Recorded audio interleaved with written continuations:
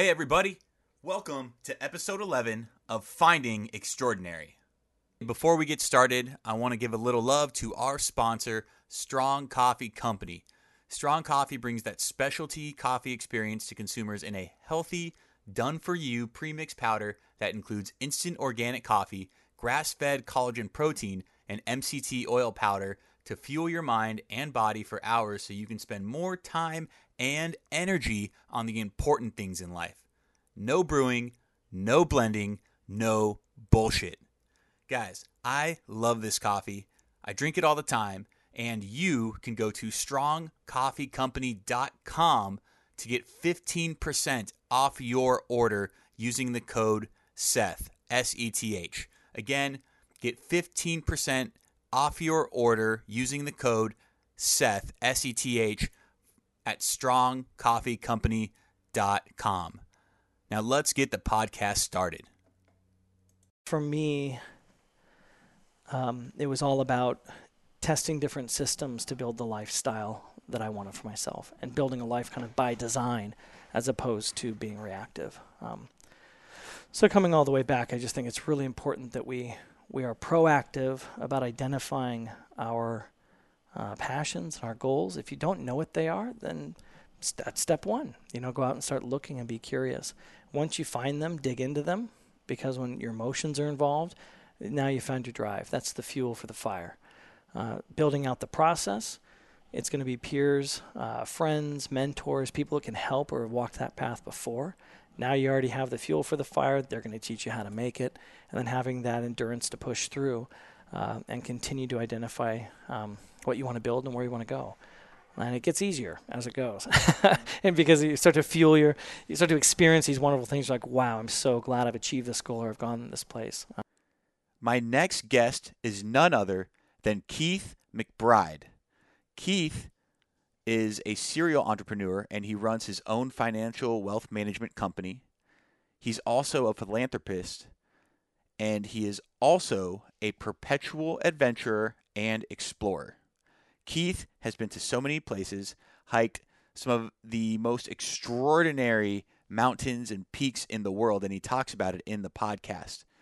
But most importantly, Keith is the guy who sets a goal no matter what it is, and he achieves it. In this episode, we talk about how to achieve a goal. We talk about pursuing and reaching the 7 summits, how to create passive income. Then we talk about how to move forward even while others close to you don't approve. Then we get into the Explorers Club, what it is and how to become a member. We also talk about an expedition and what it's like to go on one. And finally, we talk about Keith's pursuit to summit Mount Everest. Let's get it started.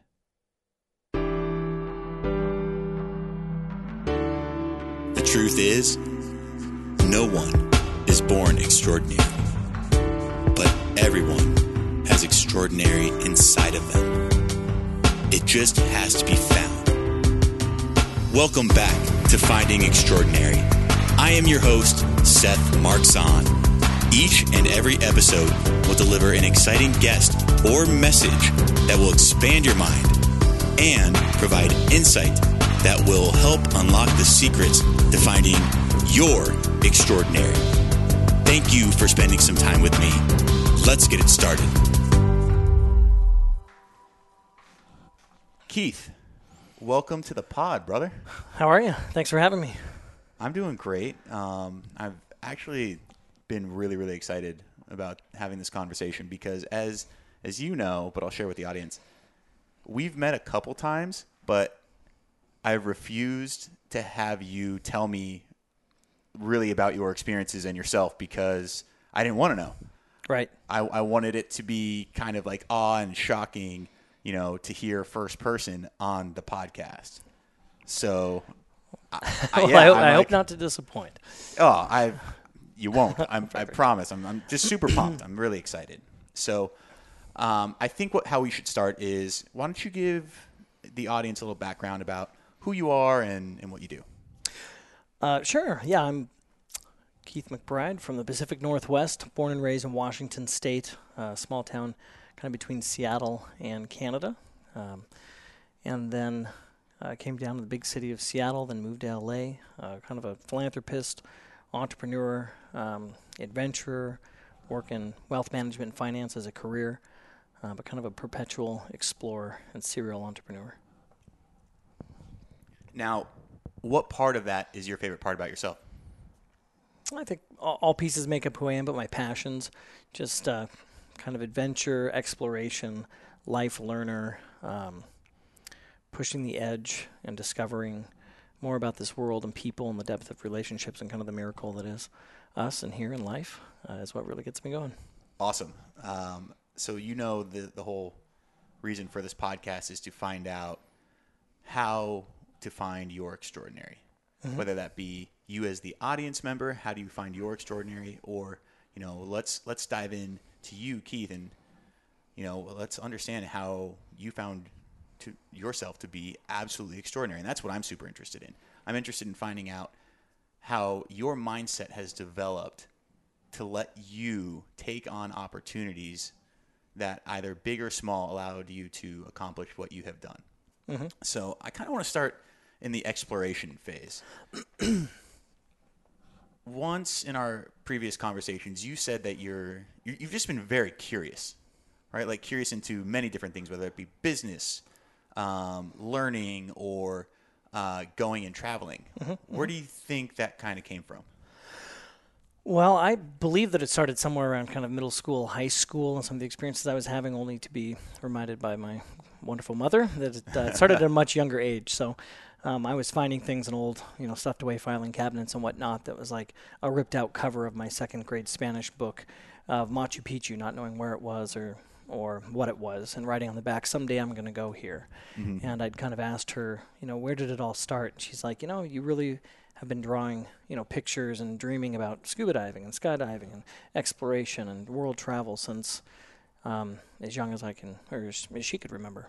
And frankly, I think really where the beginning of it all was is, being raised without the internet and not having cell phones for immediate contact and no major technological distractions, living up in a place that had tons of outdoor experience and opportunities for skiing or, whatnot. We were forced as kids to play in the woods and build tree houses and come up with adventures, and had the freedom to kind of do that with all of our spare time. And I'm really grateful for kind of coming from a place where creativity, imagination, and getting outdoors was the fundamental of, factor of, years probably up until at least middle school. Oh, wow.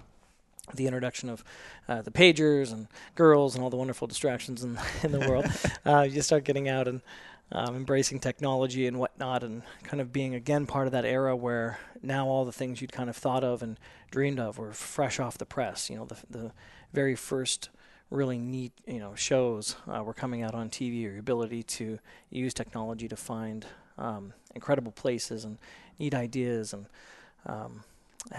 it really does help that I had two fifth grade teachers as parents, so they were very pivotal in the learning and inspiring of kind of the young minds and supporting creativity and ideas, which is neat. But I would say that's kind of where it all started. And I think when you get excited and look at the back of a Frosted Flakes box and there's astronaut school somewhere in a place called Florida and you're a little kid, you may not ever be able to get there, but maybe you can. And having that support from parents or mentors that say, hey, dream big, and start learning the fundamentals of how to build towards those goals and what you need to do to accomplish that, and actually take the time to map that out. And I think that process really is the breakthrough where our dreams meet actual reality. And that's pretty neat. You said something that take the time to think those dreams over, map it out. Mm-hmm. Is that something that your parents taught you when you were younger and that you kind of focused on, if you can remember? Yeah. In fact, it kind of a real step-by-step education. Having teachers for parents, it was an outline process of just taking the goals that you want, writing out what they are, breaking down the timelines to achieve those, having a big enough goal that's the really big dream, and then breaking that down into really obtainable and calculatable, or at least you can track each step of the way to achieving that goal, and then doing it and actually following through that process so that you're getting those small, bits of positivity and feedback and accomplishment along the way, and then you really can start seeing how you're pushing towards that bigger vision, and then just repeat. And if it's personal goals or sports or really just anything you can think of or dream of, you can apply those, and now you have a process, a fundamental framework to accomplish what it is that you're after. And so now it's just about, you have to bring the tenacity, you have to bring the hard work, you have to bring the passion, you have to be willing to get through and endure the process. But whatever the dream is, you now have a framework to stick that goal into and go after it. So when you bring up this system that you've developed, and it didn't just come from nowhere, this came from you as, from growing up, and I'm sure it served you in everything that you do. What would you say that system has allowed you to do? What's like the biggest thing you would say that system has allowed you to accomplish? Whether that is starting a business or reaching the highest mountaintop. Yeah, it's really hard to kind of pick favorite to the largest, I think, and also I'm in the process of so many things still. So, I'm amazed that the encouragement in the process and pushing things through that and coming out at the other end with a positive goal and something you're proud of and something that makes a difference and served a purpose. That all of those micro achievements kind of growing up, whether it was competitive sports, whether it was something that you really wanted or a grade in class or something, as you progress and use that and you break out into the open world as an adult, you can apply that to just about anything. We're really blessed here where we've grown up and in this country to really have the sky's the limits and a place that supports that, which I'm very thankful for. I think here more than any place you have the opportunity to really make absolutely anything come true. So applying that, I've had an amazing opportunity to have the confidence to walk in and start a 501c3 nonprofit when I had no idea what to do and didn't know anybody in the industry. And just the not having that be a barrier, walking right into Barnes & Nobles and buying, Nonprofits for Dummies 101 and starting to read and then reaching out and talking to anybody that had one. Came down and had a client in a financial firm. And a client of mine that was a nonprofit individual that wrote the grants and whatnot inside the organization, a successful organization here in Los Angeles, and turned and was just excited to help. People that are passionate about that same project. And so all of a sudden, something that I had no idea about. Not only did I have a framework with the books and the education, but people that wanted to get involved, and that's led to climbing the 7 summits, or in the process of, and some of the most amazing adventures I've ever had with now a very close, what was a professional relationship that turned to a very close friendship, and some of the most amazing personal, moments and times, and an unbelievable opportunity to reach out and do projects on each of these continents with this example, which has led to, again, amazing experiences that I never even could have, known about it when we began. So kind of, I think the nonprofit world is exciting for me, and so being able to apply hard work and networking and setting goals and adjusting those goals and working through has led to wonderful adventures and amazing successes in the business world and business of wealth management and finance, in the nonprofit world, getting involved in conservation and the 5 forests of Central America and what's happening down in South America. It's just been an absolute phenomenal ride. Along with the friendships and the relationships and whatnot that come from that are so valuable. And could go on. And we want to hear. We want to keep hearing more. So you mentioned the 7 summits, and there's so much I want to pick from what you just said. But let's start with the 7 summits. Okay. For those who don't know, what are the 7 summits? So the 7 summits are the highest peak on each continent. There are a couple arguables, and so Mont Blanc in France and Elbrus in Western Russia kind of compete. I think the majority of people would say it's Elbrus. There's a very strong group that believes it's Mont Blanc. There's another arguable down where Carsten's Pyramid in Papua New Guinea and Kosciuszko on Australia's main continent kind of compete a little bit. But generally speaking, 7 summits are Vinson down in Antarctica, Aconcagua in South America.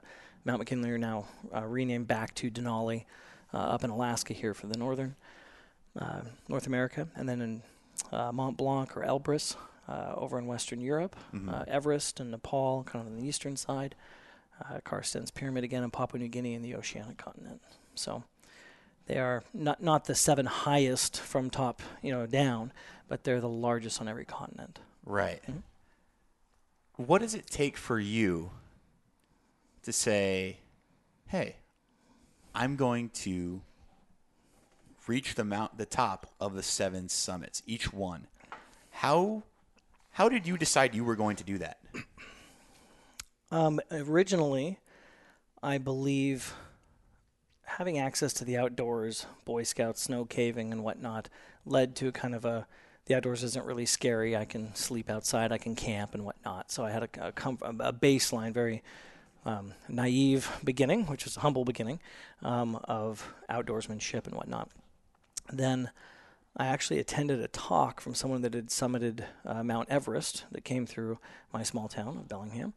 And I got to look at the gear and touch, this ice axe that just looked so amazing, and look at all this equipment and hear the stories and hear first-person accounts of the trials and tribulations of high-altitude climbing and whatnot. And at that age of my life, being there and seeing, I was just drinking in every little bit of information. And, of course, to my personality, the adventure and the thought was just out of this world. So I think that led to a childhood desire to begin to climb and explore, getting outside, being in a place where I could get access to some of the outdoors and start learning was there. But ultimately, I was writing papers and doing projects in grade school on Mount Everest and what it took, and was just fascinated by the topic, especially after that talk. And so that led to a good buddy in my going down to an REI and spending about $350 renting everything because we own nothing, and going to a mountain without a clue about anything and starting to walk up it. That's where the learning journey began. And I want to cut you right there. I want to cut you off right there, because a lot of times people hear about the unknown and that scares them. And we've talked about this before. So humans and the human brain love familiarity. They want the things that they know about and that they recognize. Correct. But when it starts to get scary is when you explore the unknown, when you don't necessarily know what's coming next or what to do next. But in things that you've done, and even in this example, literally buying gear and just going up the mountain, you have no idea what that's going to be like or really like what to do. What drives you to do to really explore the unknown and walk into the unknown confidently? I believe that small kind of micro steps in the beginning, being willing to go somewhere you've never been, just get on the airplane and try it. If you've never traveled by yourself, book that first ticket. That take what you can do, or the whatever level, it doesn't matter if it's big or small, and try 1, 2, or 3 times. Don't try once, maybe not even twice, and sometimes it might take 3 or 4. But you're going to have an experience that is going to be so amazing and incredible, I feel. You're going to learn something. You're going to meet someone. You're going to see a culture. You're going to grab a new interest, an experience that is going to be fascinating. It's going to be amazing. And once that happens, it's like, well, gosh, I'm really glad that one person said something that made me book that one ticket, or I just was really not sure if I was going to do that, but I was encouraged to, or whatever gets you across that line. Try that a couple of times. Mm-hmm. Because I assure you, once you start exploring, this earth and the miracle that is nature in some of these places, we can see it on Instagram, we can see it online, we can hear it from other people, but until you're breathing, touching, feeling, smelling, tasting the world, you don't know what you're missing. And I think for me, having gone out and had a few of those experiences and being willing to kind of push those boundaries slowly and find those amazing places, then it was just the world is your oyster bed. It's, well, why not? If I can develop a small and safe enough, plan, as part of the question you asked was, how do you do it confidently? Sometimes you do it really confidently, and sometimes you are as humble as you could possibly be. And if you're in a place where you're not confident, there's likely someone out there that is absolutely passionate about whatever it is that you want to do, that's willing and happy to help or to train or throw you a bone, give you a point in the right direction and help you out. Today, with access to information and the internet and YouTube and all these things, you can how to just about anything. But it takes that step of take a minute to identify what it is that you're curious about, and then dive just a little bit deeper, and then go meet someone or take that step to try it out. And you might find that, I hate sailing, or scuba's just not for me. But then all of a sudden you're going to find a passion of maybe rock climbing. And once you start digging into that vein, there's a world of experience and value there. Mm-hmm. And I think you bring up a great point in the sense that you're not really alone. No matter where you are, you're not alone. And today we have access to reaching out to basically anyone with an internet connection, right? Uh-huh. So oftentimes I feel like even sometimes I'm in a place and I don't feel like everyone is resonating with what I love and what I'm passionate about. But I haven't done my work to actually go up and talk to anyone or tell people what I'm doing, because maybe I'm just self-conscious about it. But I thought you brought up a good point that if you just kind of put yourself out there, the world will give back to you tenfold if you give to it. Absolutely. And you'll never know what things you're really good at that you haven't gotten good at yet until you go and test whether you like them and if they're fun. And all of a sudden, you'll look back in 5 years and never have thought you'd have tried this or traveled there or eaten this or experienced that or whatever. And it's all about kind of testing the waters. That this, I guess it's been in me my entire life to try to go around the next corner, to wonder how that must be. And every time I did it once or twice and had such positive feedback, like diving, I'd never been underwater, but it always looked so neat as I was growing up. As soon as I was 16, I went out and tested it out. And actually my first and second dive up in, really, really cold water in a dry suit, very little visibility up in Washington State and whatnot. It's not the tropics. You're not out in the Bahamas or Tahiti or anything. It took a little bit. It took a little bit for me to get comfortable, and I was like, I'm going to try this a couple of times. And then all of a sudden it became an unbelievable passion that just got better and better and better. And to this day, having now been diving all over the world and cenotes and reefs all over the planet, the Philippines, and beautiful places, it's given back a millionfold what it took in just a little bit of patience and tenacity in those first couple of dives. And it's the same to be true. The first couple of climbs were so difficult to get to the top of the mountain, but the value that brought, and then now a history of 15 years of climbing all over the planet and hitting these summits and whatnot have brought a lifetime of enjoyment, experiences, and lessons that I've learned. So I want to take something that you said and kind of relate it to business and get your opinion on this.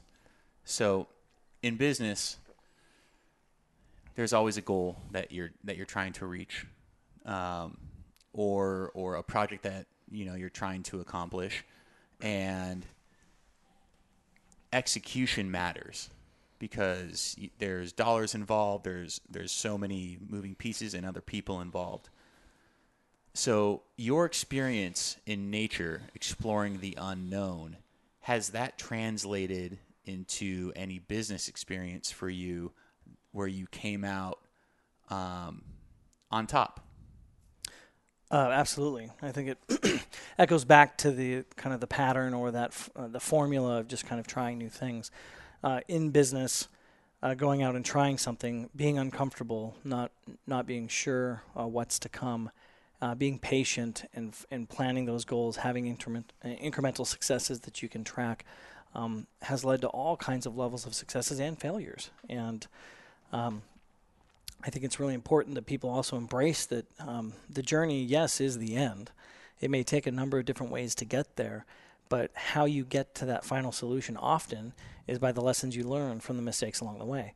And if you're going to, try to build a company and you get halfway, or try an idea and it didn't quite work out, your ability to try it and try it and try it again, and to learn and not be petrified by possible embarrassment, or if you told everybody about it and you're worried what they think about the failure that you just had, or if you're looking at yourself in the mirror and you're not proud of the result, that's something that came from something.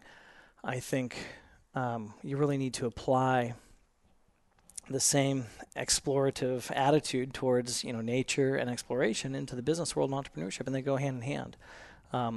So I personally have started a number of companies. I've been in a number of different industries. I've had success, and I think ultimately in the beginning, I'm going down a tangent here a little bit, but It's okay. I think it started with selling Kool-Aid at the side of the street with an amazing mother who would disappear and go purchase soda down at the Kmart at 50 cents a can, and then come give it to me to sell for 25 cents a can on the street. And boy, I was making all the money in the world, not understanding the idea of inventory and goods on the stand. But that led to an amazing experience with a Boy Scout leader who was refurbishing gumball machines, and really painted the way of passive income and explaining to me investing and compounding. So Buddy and me vouched $150 on a signed piece of paper that felt very, very serious. So $300 total to purchase a refurbished Wizard gumball machine. And I got some help placing that in our first store and then tracking how much we made from that. The contract was written, the contract. Yeah. Wink, wink from the owner to the mentor. And we wrote it up, and it felt official. And we were making $125 a month from a machine that was sitting there while we're sitting in class. And that was an amazing, wow, this is kind of neat. It's really neat to leverage and have some passive income. When it came time to pay off the debt, we got a look in the face, and it was like, well, you can pay me back and end your business here. And that tells you, how much you'll make a year with this one machine. Or if you'll bring the same amount of money that you just made, I'll allow you to do it again and get a second machine. And we're like, well, we want to kind of make money for ourselves and buy baseball cards and do all this fun stuff. He's like, but remember that now you have two machines, you're going to pay that off in half the time. So instead of 4 months, now it's down to 2 months. Mm-hmm. And then after that, we're making twice as much money. So we still weren't really getting it, but we're like, okay. And we got it. My best friend at the time, and I got a second machine. And then all of a sudden we had a third machine. And then when we had paid them all off and we're making this money passively, it started to really make sense that you can make money. You can then enjoy fun times with that, all while you're doing whatever it was at the time. It was school, of course, along the way. And so I think having that experience really showed that and I learned throughout life, there's a 1,000 different ways to, in this example, earn income. And it's wonderful to trade hours for pay, and that's the fundamentals of good hard work. But with a little creativity and being proactive and taking an extra effort, not being passive, not waiting for opportunity to come around, but truly kind of starting to create your own opportunities by searching, using the internet or whatnot, you're going to find that, set your goal, $10 a month, passive income while you sleep. Okay, once you're in 10, you can learn how to make 50. And 50, you can learn how to make 100 to 1,000 to 100,000 and on up. And it just takes trial and error. So I think not every time you climb to the top of the mountain, you see the view you might have been expecting, but most of the time you might. Yeah. And so in business, applying these and just being willing to focus hard, work hard, we have an amazing opportunity to compound, to leverage, to reach out and get help from people. It's just a matter of asking and being willing to take the risk. Mm-hmm. And I could see a lot of people thinking right now, like, oh, wow, I just have to ask this person, or I just have to make the ask somewhere. But that's the tough part for them. Mm-hmm. So how would you suggest to be creative about an ask? I think first is just the fear of asking, and pushing yourself to say, okay, maybe the goal is just simply to ask 5 people about this topic.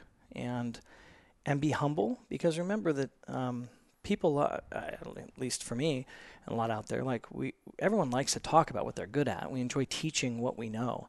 We want to share, and we want to, especially if we're passionate about it. And so asking someone about a topic that they're passionate about, usually for them is actually a gift, and they get a chance to kind of fire up what they're enjoying, what they love, and sharing some of their connections or their successes or what it's meant for them.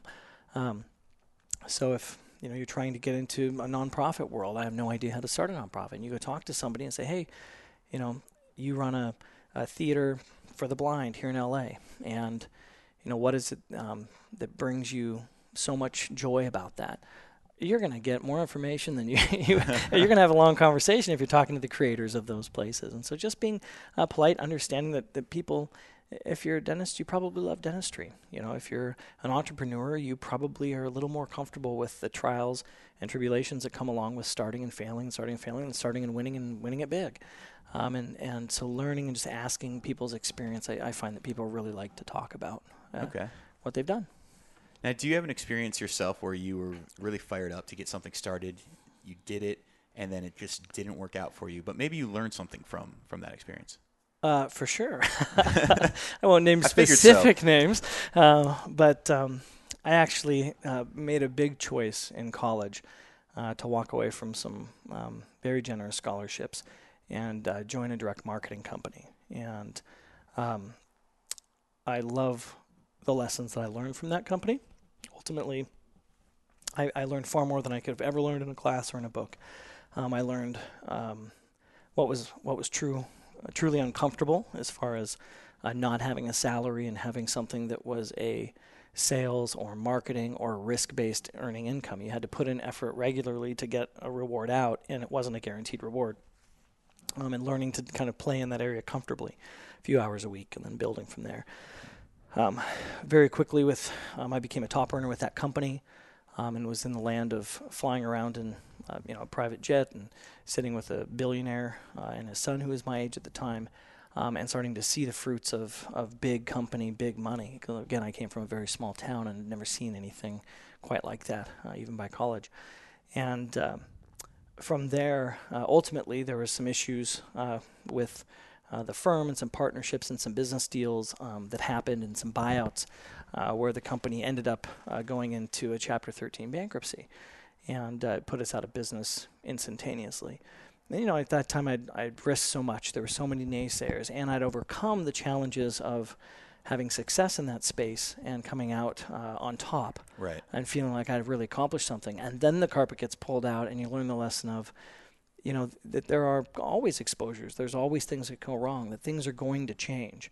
And for someone like me that has built things on a fundamental plan, step 1, step 2, step 3, step 4, never in there is like some total change comes from right field and takes it all away or changes something, but that's life. And you have to learn to kind of embrace that, know that it's out there, and realize that if you just keep pushing forward and trying new things and trying business concepts or ideas or pushing yourself in any other fashion, that you're gonna come out on top. I think for me, it's been a lesson of multiple irons in the fire. If all of your eggs are in one basket and you put that in, then the risk if that basket dissolves or goes away or gets crushed or whatever in this metaphor, then that's risky business. But if you have a number of things that you're trying, if you're constantly feeding good ideas and effort into multiple things, you only need one of those things to really work out, and keeping that process in mind. Mm-hmm.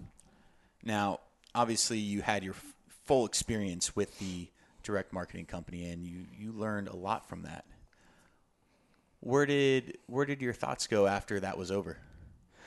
Well, you immediately go into shell shock, oh my gosh, panic factor. And I ended I'm up, sure people can relate with, for yeah, sure. like people, sometimes go back to school because they're really inspired and they want to earn an education. I kind of went back just to have something to say I was doing while I kind of licked my wounds and learned the lessons.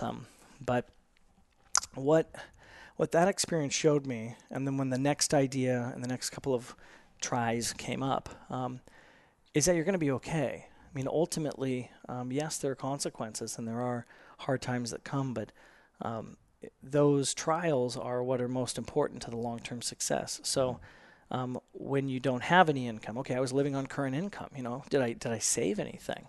I'm like, oh gosh, that would have probably been a good idea when you're rolling in, at the time, big money, to put some of that away for that just, that what if.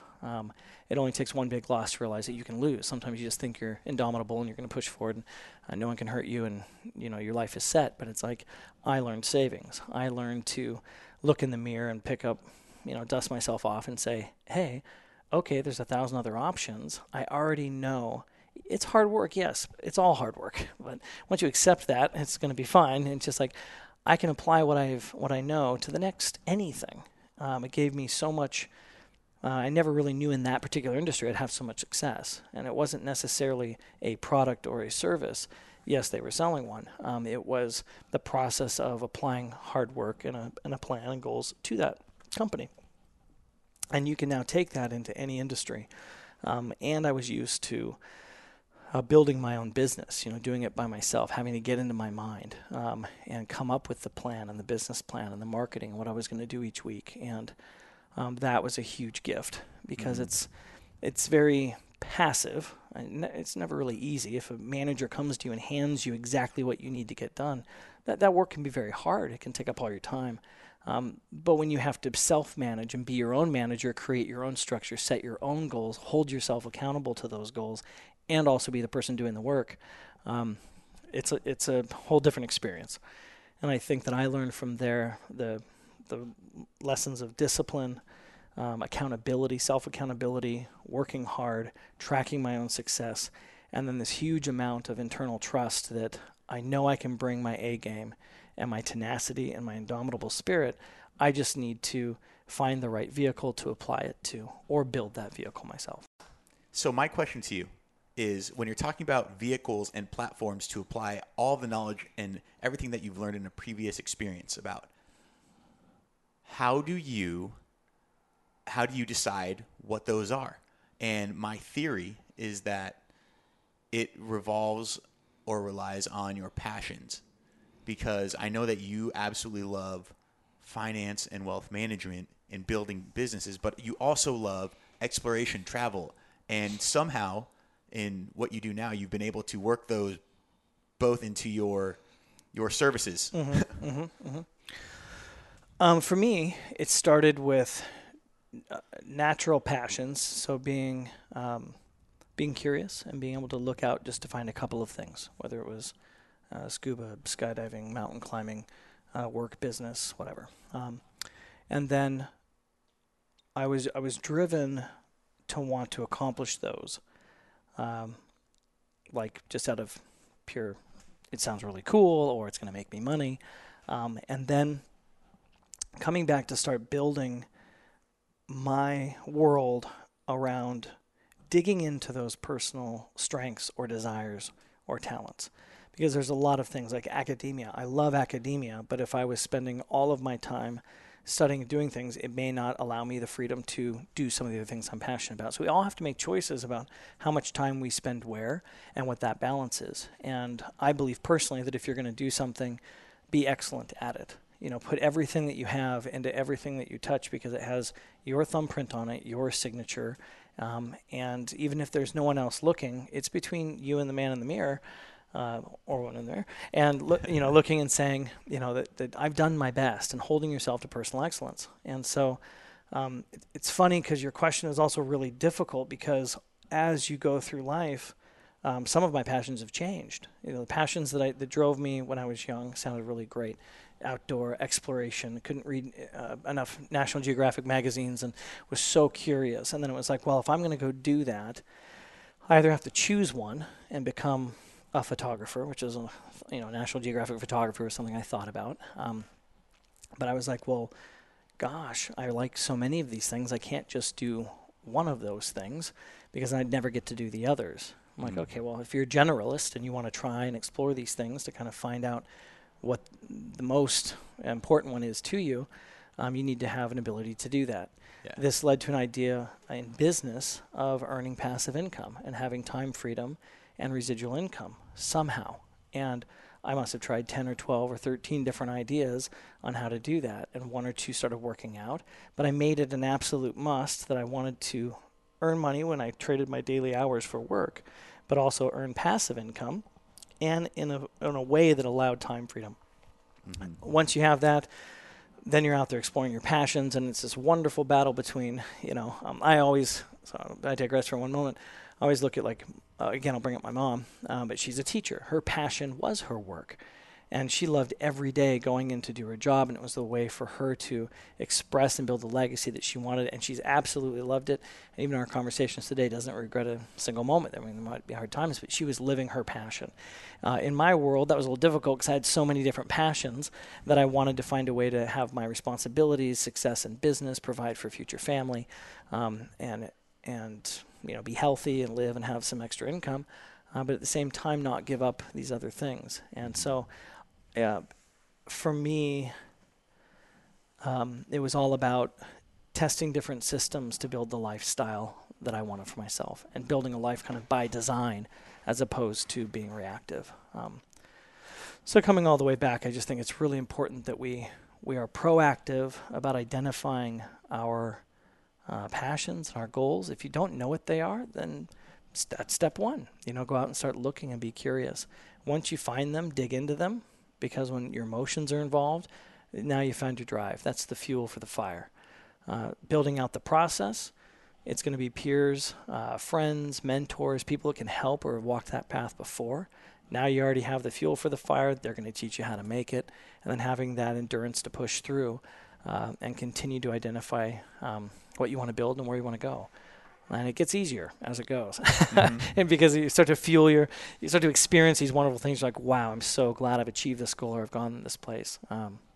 And from there, I think it's just a constant game of adjustments and changing your life around your goals.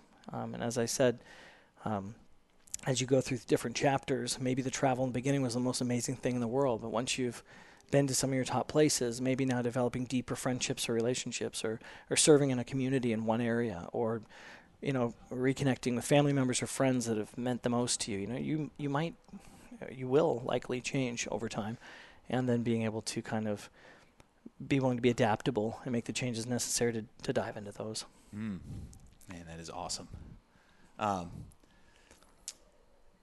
want to go back for 1 second, and you said you have to constantly adapt. You have to change. And immediately what popped into my mind is that when you were talking about your peers and asking people and getting involved with other people who are passionate about what you are, or, doing something that other people have, or that other people do. What about when you're in a society or a culture, or you're around your friends and they don't agree with what you're doing? Because I know for sure, being in direct marketing, you definitely ran into that.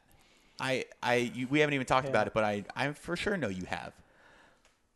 Yeah, when it comes to being in negative 55-degree weather, or jumping on, close to 20-foot anacondas in the Amazon, or handling large critters and creatures, or diving in cenotes and Tulum, they're just, it's a double-edged sword.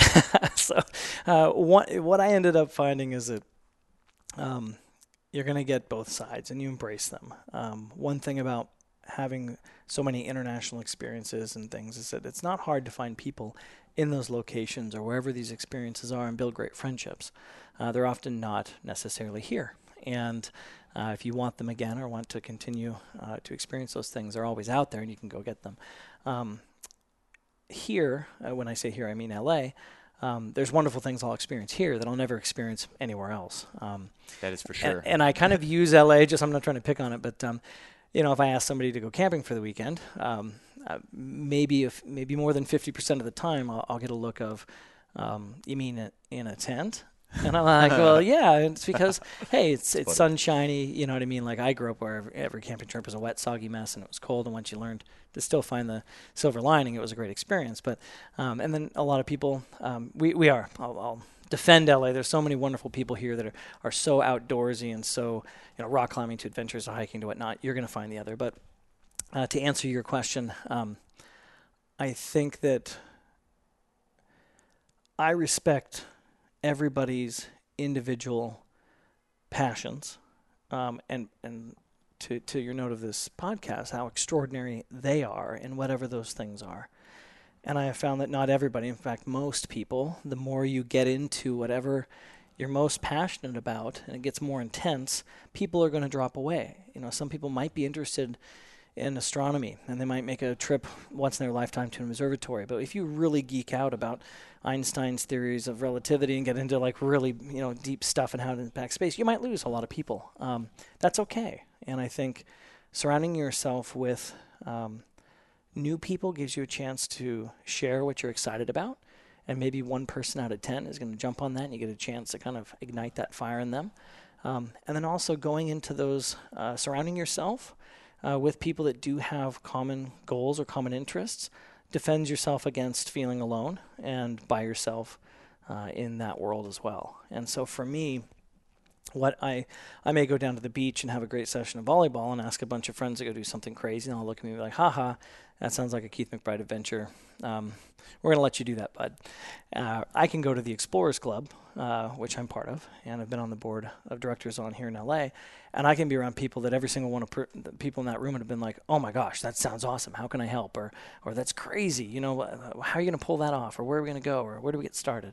And so it really depends on where you are. And I really love my Explorer Club partners for that, and I also enjoy sharing my passions with the people that this might be a first experience for them. And even more than that, I love knowing what people that aren't doing what I do and aren't passionate about what they're passionate about. And kind of that's a chance for me to maybe let them know who I am, hear what they are, and then I'm usually the first curious person to be like, hey, I'd like to see that. Can I try it? Can you take me? How about next weekend? That's so funny. We could totally relate. Totally relate. I love what you said about, really embracing others, even if they don't agree with what you're doing. Because in the end, if you have negative thoughts or intentions towards people who don't like what you're doing, well, it really doesn't serve you. It doesn't serve you at all. So embrace the fact that, it's okay that they don't like what you're doing or don't agree with it, and keep moving on. Keep finding, the people that are out there that do, that are about what you're doing, because they are out there and they will help you continue into progressing in whatever you're doing. Right. I also want to talk a little bit about the Explorers Club. What is the Explorers Club? So the Explorers Club is an organization that's been around, and don't quote me on specifics. Sometimes my memory is, lapses a little bit, but I believe since 1906, some of the world's most amazing expeditions, first to the North Pole, to the South Pole. There was a flag that was the first mission that went along with the first mission to the moon. And the club is organized around really bringing to light through all these eras expeditions and supporting explorers to search the world, search the archives of history by being in certain places and whatnot, and discovering, documenting these things. And they do it through a process of papers and reports. There's a lot of expeditions, maybe 150 in a year. About 10% of those will have a flag that goes along, and the flag is numbered, and it usually is themed. So if there's like a underwater expedition of searching a ship, the bottom of the Mariana Trench, a new cenote that's going to be, we're searching for a lost city or connection to a bigger cenote or whatever, a water-themed flag will have its history written from all the people that have taken it throughout the years to these different places around the world. And if you apply for and are lucky enough to have one granted, you get to take that same flag, physically that flag, with you on your expedition and add to its history. And it's an organization that is trying to inspire the continued exploration into new frontiers, which would be like Elon Musk is a member, and a number of very high-profile people that are exploring space and travel and energy, and a gentleman that was the first to take a hot air balloon around the world and then did it with an electric all-solar plane. Just incredible people, all the way down to that young, thirsty, brand new next-generation explorer that just wants to learn and be around people that are thinking like that. And whether or not you're, searching forward-thinking to Mars, or realizing that, we just finally this year got a submersible to the bottom of each of the 5 oceans for the first time. Wow. I don't say we as if I got credit, but us as humanity, that there is so much under our feet today and so much history. A partner, Steve Elkins, a friend and member of the club here in LA, found the lost city of the White Monkey God in 2016. Huge book about that, and it's led to the formation of Caja Camasa, which is a organization for the next 100 years of exploration and conservation of lost cities throughout all of Honduras. that today, like just in the last year or two, have been uprooted and found for the first time using LiDAR and information. It's so incredible. And it really gives a platform, the Explorers Club gives a platform to connect with, to meet, to read about, to go in the field with, and to join and be part of all of humanity's exploration. So, wow, that is so cool. How did you get involved with the Explorers Club? I had actually a number of different friends, and at the time I was dating somebody who knew about the club, and when we met, had so many common interests and whatnot kind of out in the world, it was something we wanted to have access to.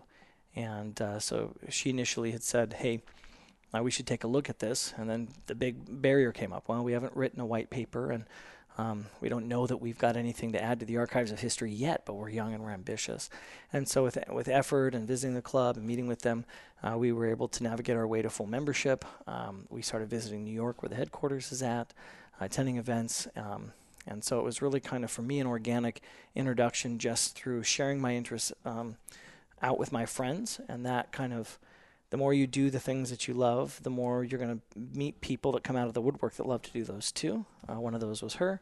And then that led to our common desire to get into an organization that kind of focused again towards maybe more crazy people like us, if you call it. And so, we were looking, we knew there were more people out there doing something that loved to do this stuff. And with a little bit of research, you can find National Geographic. They're all over the world doing amazing adventures actively today. Go look it up. And the Explorers Club was one that came to surface. That is so neat. Yeah. Now, to be a member, do you have to have something on your resume that is like outrageously extraordinary? Like I have summited Everest 8 times. Or No. Can it be like, well, I kind of just work in the middle of LA, but I really want to explore and having not sat as the head of membership, I won't say that I'm qualified to maybe answer all the flexibilities of the answer, but that is fair. More than fair. There are people that are given or they're requested to be members where they're kind of they've already done something so incredible that the club would just love to have them amongst the ranks and be part of that organization. All the way down to kind of applying, and they'll allow you to kind of be a pre-member of the club and explore and get into subjects and meet people. It really takes a couple of sponsors, so 1 or 2 people that are members of the club that say, hey, you have a passion. I see you're an up-and-comer. You have a passion to share that. You want to be part of this organization. So through an application and having a couple of sponsors, you can apply to the club, and they'll let you know, hey, we think that you're well on your way, and we're going to wait until there's like a student section, so you get discounted, costs and whatnot if you're, in a place where you're a new and upcoming next generation explorer. And then it may be you do add something through joining someone else's expedition, or you do, hit a certain level of a degree or a white paper on a topic that they deem as valuable, and that you brought something to the club. And for us, we had a high interest in scuba diving and being part of reef restoration, and we were just really, really lucky to be invited to go out and be part of some cutting edge technology for reef restoration down in Curacao. And being part of that expedition, and it happened to be a flag expedition, so they were doing a full write-up on it, a report. As a member of that group, it allowed us to add to the kind of the archives of science and exploration enough to become full members. And so, everybody wants anybody who's interested to be part of it. We just also want to make sure that we're, doing things and adding something to the world of exploration. So I think anybody with any interest should certainly reach out, connect, and get involved, because it just opens a million doors. That is awesome. Yeah. You also brought up a white paper. What is a white paper? Oh boy. Yep. Yeah. Again, definitions I may not be. So the way I understand it as a white paper is, research or your study of a topic that has similar to, maybe not as intense as somebody writing a thesis, but if you're going to get a PhD, you come up with a new area of interest, a new concept, you do research, you quantify it, you try to, of course, you do it within the archives of correct research techniques and whatnot to come out with something that is a result, whether it's what you expected or not, or it's on a topic, or it's ethnography and a search into a culture. It's something where you've dove in and collected and gathered information. You've taken the time to sift that and edit it, put it together and publish it, so that others can either use that for continued research or learn something from that. So the way I understand it's just an official paper or topic or research on something that you've been published and that you've really attempted to do some of that hard nitty-gritty work that others may have not done in a certain area, and publish that and make it available. Very, very. And we'll cut that whole point cool. out if it's totally the wrong definition. No. Yeah. If, I think we're on track, though. we need to cut that out. Just let me know. But that's really neat. So there is there's an educational point to every expedition. It sounds like every trip there is a larger objective to than just let's go check this new place out. It's like really let's educate ourselves about it and show the world as well. Yeah, I think innately the explorer's heart, there's always the side of we want to be there, we want to see it, we want to touch it, we want to understand it, we want to learn from it or figure it out.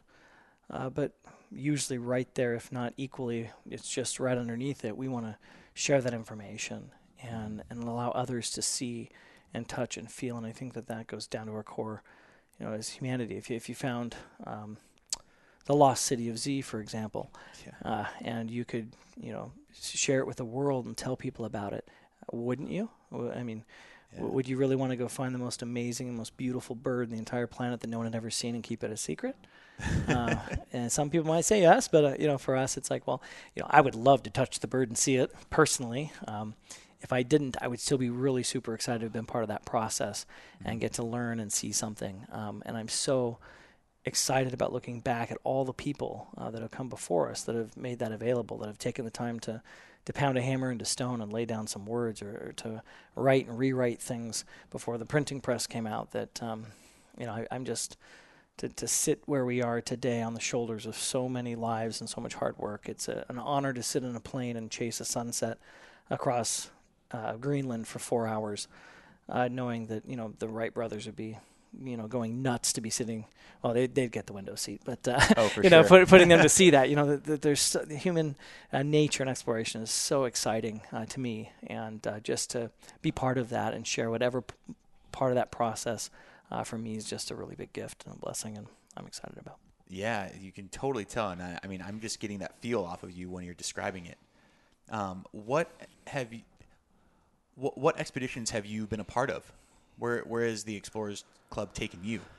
Yeah, I think the Explorers Club has been really one of the irons in the fire, per se. So with them, I've had an opportunity to do a project down in Curacao where we're diving and taking sound recordings of a reef and then using some amazing technology, not developed by me, but of course another member in the club, analyze not just the volume of sound, but the type of sounds and species and whatnot that are present in that recording. And yes, the volume of them as well, but to understand the health. And then using that, they can say, hey, this reef is growing, this reef is dying, this reef is endangered, it's perfectly healthy. And it was really with an effort to impact citizen scientists to go around and say, hey, you too could take your kayak and you could go out 25, 30 feet, drop this microphone down into the ocean, and send that recording in. And we would know exactly how the health is of your reef in the world. And as we get better through science at building the type of species, what can exist, and putting these, maybe futuristic kits together or efforts together to go out, we learn an awful lot. And so now you've got citizen scientists that are involved with worldwide, recordings that can just drop it in and add to the archives of science in such a massive way and give so much intel to then trying to save the reefs of the world. So that project was a really, really fun to see, analyze, be in the water. That was an incredible expedition. I was part of leading one myself that we proposed down and partnering with Paul Rosalie, Jungle Keepers, and Tamandua down in Los Amigos River Valley and Las Piedras, which is Peruvian Amazon. Oh, wow. And so you come in through Lima, go to Cusco, drop into Puerto Maldonado, drive for a number of hours, jump on a boat, head upriver, and be really a day or two away from non-contact autos. You know, the people that have not engaged with Western culture, they haven't come out of the jungle. We're trying to respect and keep it that way. And there's an awful lot of activity in those regions of deforestation, issues with illegal logging, illegal gold mining, and stuff that are really detrimental to the area of South America. So the project down there was to catch anacondas, which Paul is really the leading person out there in the world for sure that's willing to go out into the jungle with, 10 people into the swamps. And he's an amazing leader. I've had a chance to do it with him for weeks. And seek out and be patient and find these anaconda safely, as safe as possible. Wrap your arms around a long, big snake.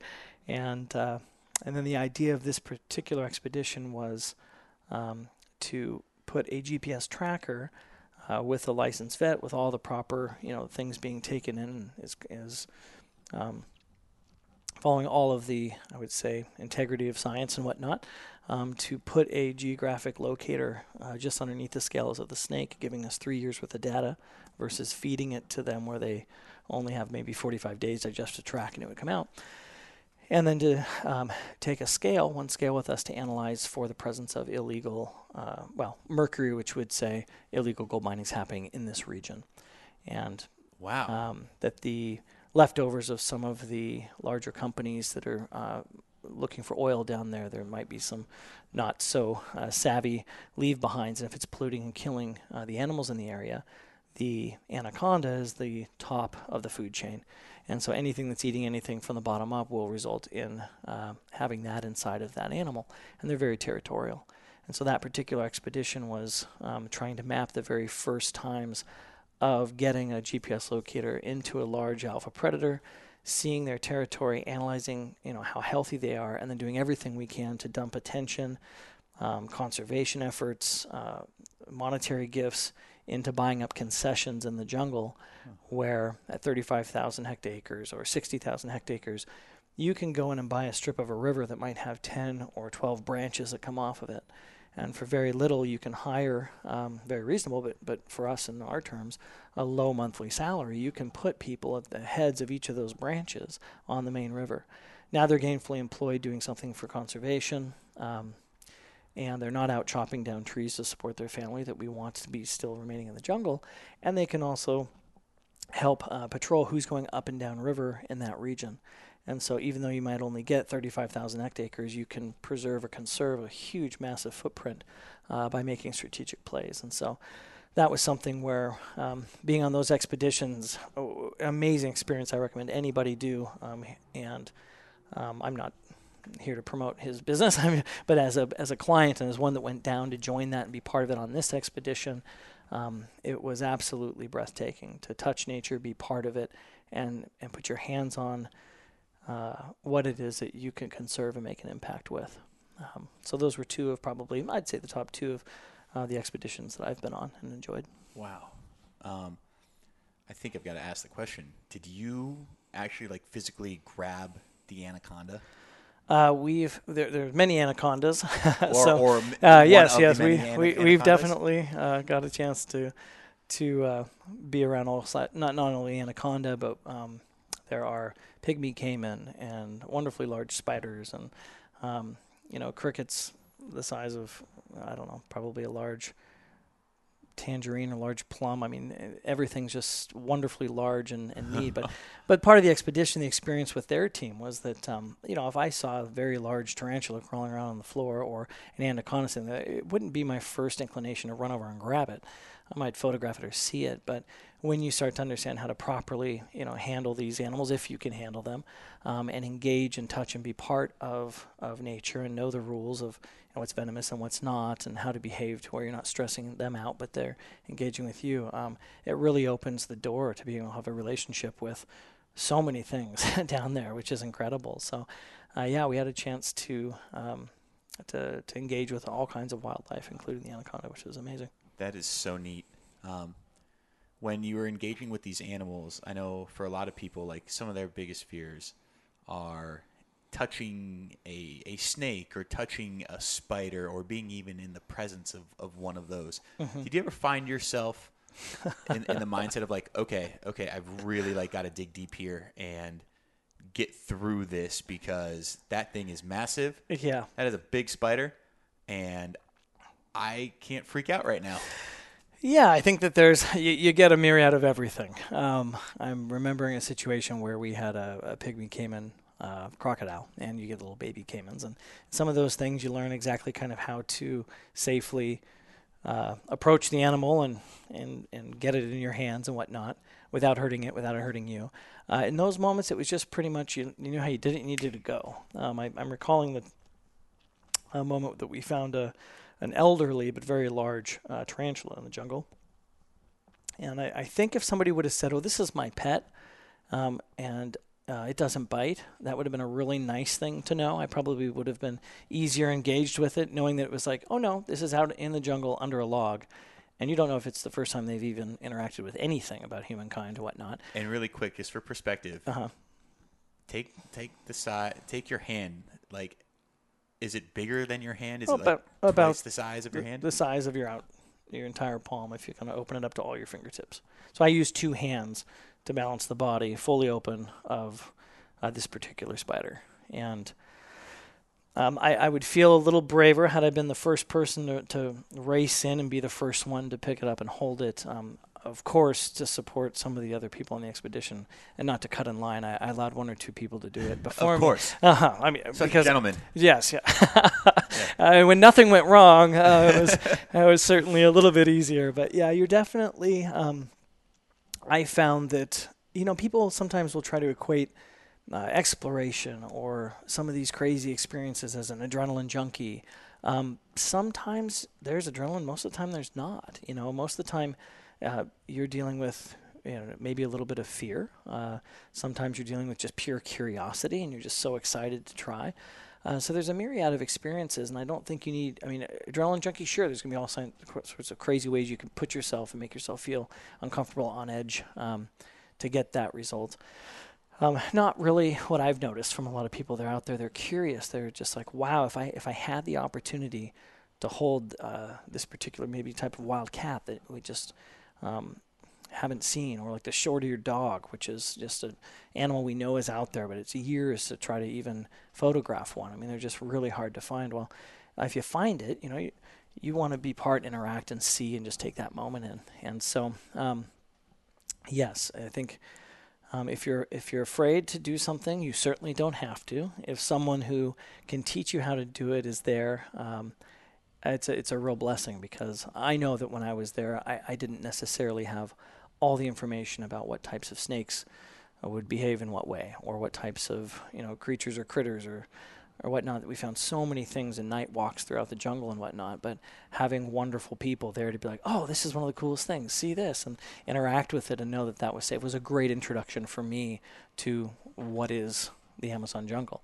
And if all of a sudden I'm starting to feel stings in my feet, I'm being hit by army ants or fire ants, it's not like, oh, those darn things were after me. No, they weren't. It's likely I've stepped on their trail, or I've interrupted them in some way, and having people there to help, you learn from those mistakes and explain kind of what the rules of the land are, make that experience amazing. And I just encourage, anybody to say, hey, again, we're taking a small risk, and take whatever level of risk you want to take just to be there to photograph or be around it. Just getting on the plane could be a huge step for someone to go down to a new place. Whatever that is, find a way to take those incremental little steps and go try it out. And yes, sometimes you'll experience pure joy. Other times you might be a little nervous. Other times you might be just flat out afraid.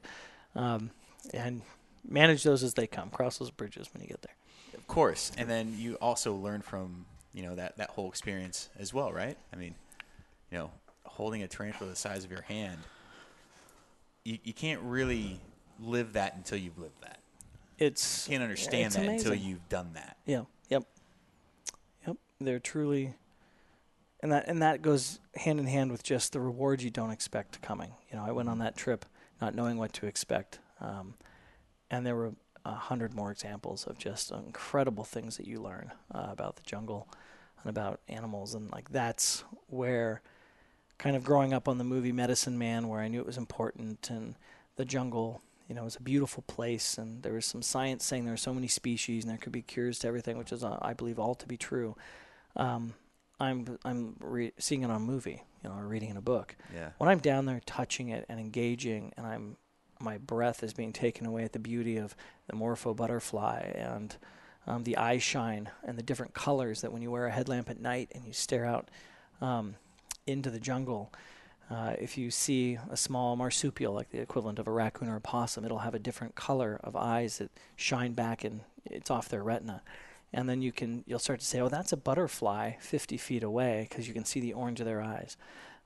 Or that's a spider, and you can see almost a diamond rainbow reflection that comes sparkling back, and you can tell that from a very far distance. And so, like, I wouldn't have ever known that had I not gone down to the jungle.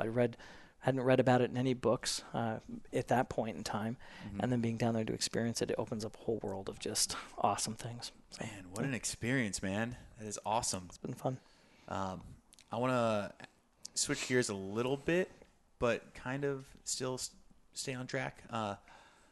Mount Everest. What does Mount Everest mean to you?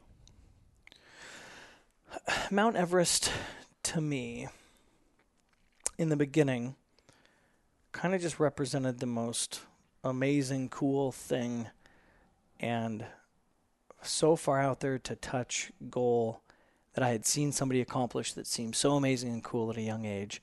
It was just kind of the apex, all of exploration wrapped up into one big goal. And it's the highest mountain. It's the iconic thing to do. And it was actually a full lifetime almost, or half a lifetime away from where I was as a child, of an ambition. And at the time it was just simply that, get to the top of that and you've accomplished it. Over the years, as I trained and done the mountaineering that I've done and been on expeditions in mountains like Denali and Aconcagua and breaking, 20,000 feet and above, and even, whatnot, it's shown, it's become much more to me. The friendships that I've built, the things that I've learned, having felt the cold, having sat in the tents during the storms, having built the most amazing relationships with my climbing partners, and those special moments there's just no way you could ever replicate anywhere with these experiences. I look now at Everest as almost having still not gotten to the top of it, and plan to here, hopefully in 2021, 22, it's on our roster. It represents kind of a pinnacle or a climax to all the wonderful things I never thought I would ever learn or experience before I even got to the summit. That there is an entire cake, there's an entire layers of frosting and wonderful flavors, and to all of mountaineering and the lessons, the experiences to get to the point to be able to actually climb that mountain and get to the summit. That by the time that you're there, it's not that anything's been taken away. It's just like, gosh, that goal led to so many wonderful and amazing things I never thought. I'm just, thank you for being there. Thank you for being a driving ambition, a pinnacle thing to shoot for, because I had no idea when I began what all of that entailed to get there. So it'll be really, really amazing to stand at the top of that mountain, and not only for just being there and having a chance to experience that, but to look back and to be climbing with a gentleman that was a porter of mine that we hired, then became a guide for one crazy trip up Aconcagua, and now as a partner that I hopefully get to go to the top with. It's just a true appreciation, a majestic moment in life, and something that will not only be neat in its time, but will reflect to a lifetime of learning to get there. Now I want to break it down a little bit and compartmentalize what it takes to prepare and ultimately climb Mount Everest. Everyone knows about it. If you don't know about it, well, you're about to find out. But Um, let's talk about mentally. Where do you have to be mentally, or how do you get yourself mentally ready to hike the most dangerous summit that's on planet Earth? Well, and I'll digress a little. Everest certainly has its challenges and its dangers. I would say something like K2 or some of these, other very less popular climbs are much more dangerous. But I'll give it the fact that it, culmination wide, there's some massive challenges that the mountain provides, and we are talking about the highest mountain, and so physiology and things make it very dangerous. Right. But I think that in every Thank you so much for listening to the first part of this epic conversation between Keith and I. Now, this conversation was so good, I had to break it up into multiple episodes. So, if you're ready and you want to learn more about Keith, who he is, and his epic adventures, please move on to the next episode. Thank you for listening to my podcast. I really hope you enjoyed it. I hope I was able to provide some insight and some knowledge that will help you expand your mind and ultimately your life. Now, you've already done more than enough by listening to the podcast, but if you want to go above and beyond and really help me, you can subscribe to my podcast and rate it on iTunes, Spotify, iHeartRadio, or whatever your favorite streaming platform is for podcasts. This will ultimately help me grow, and that's what we're all about here. So I am really looking forward to the next time that I get to spend time with you on the podcast. And until then, stay extraordinary.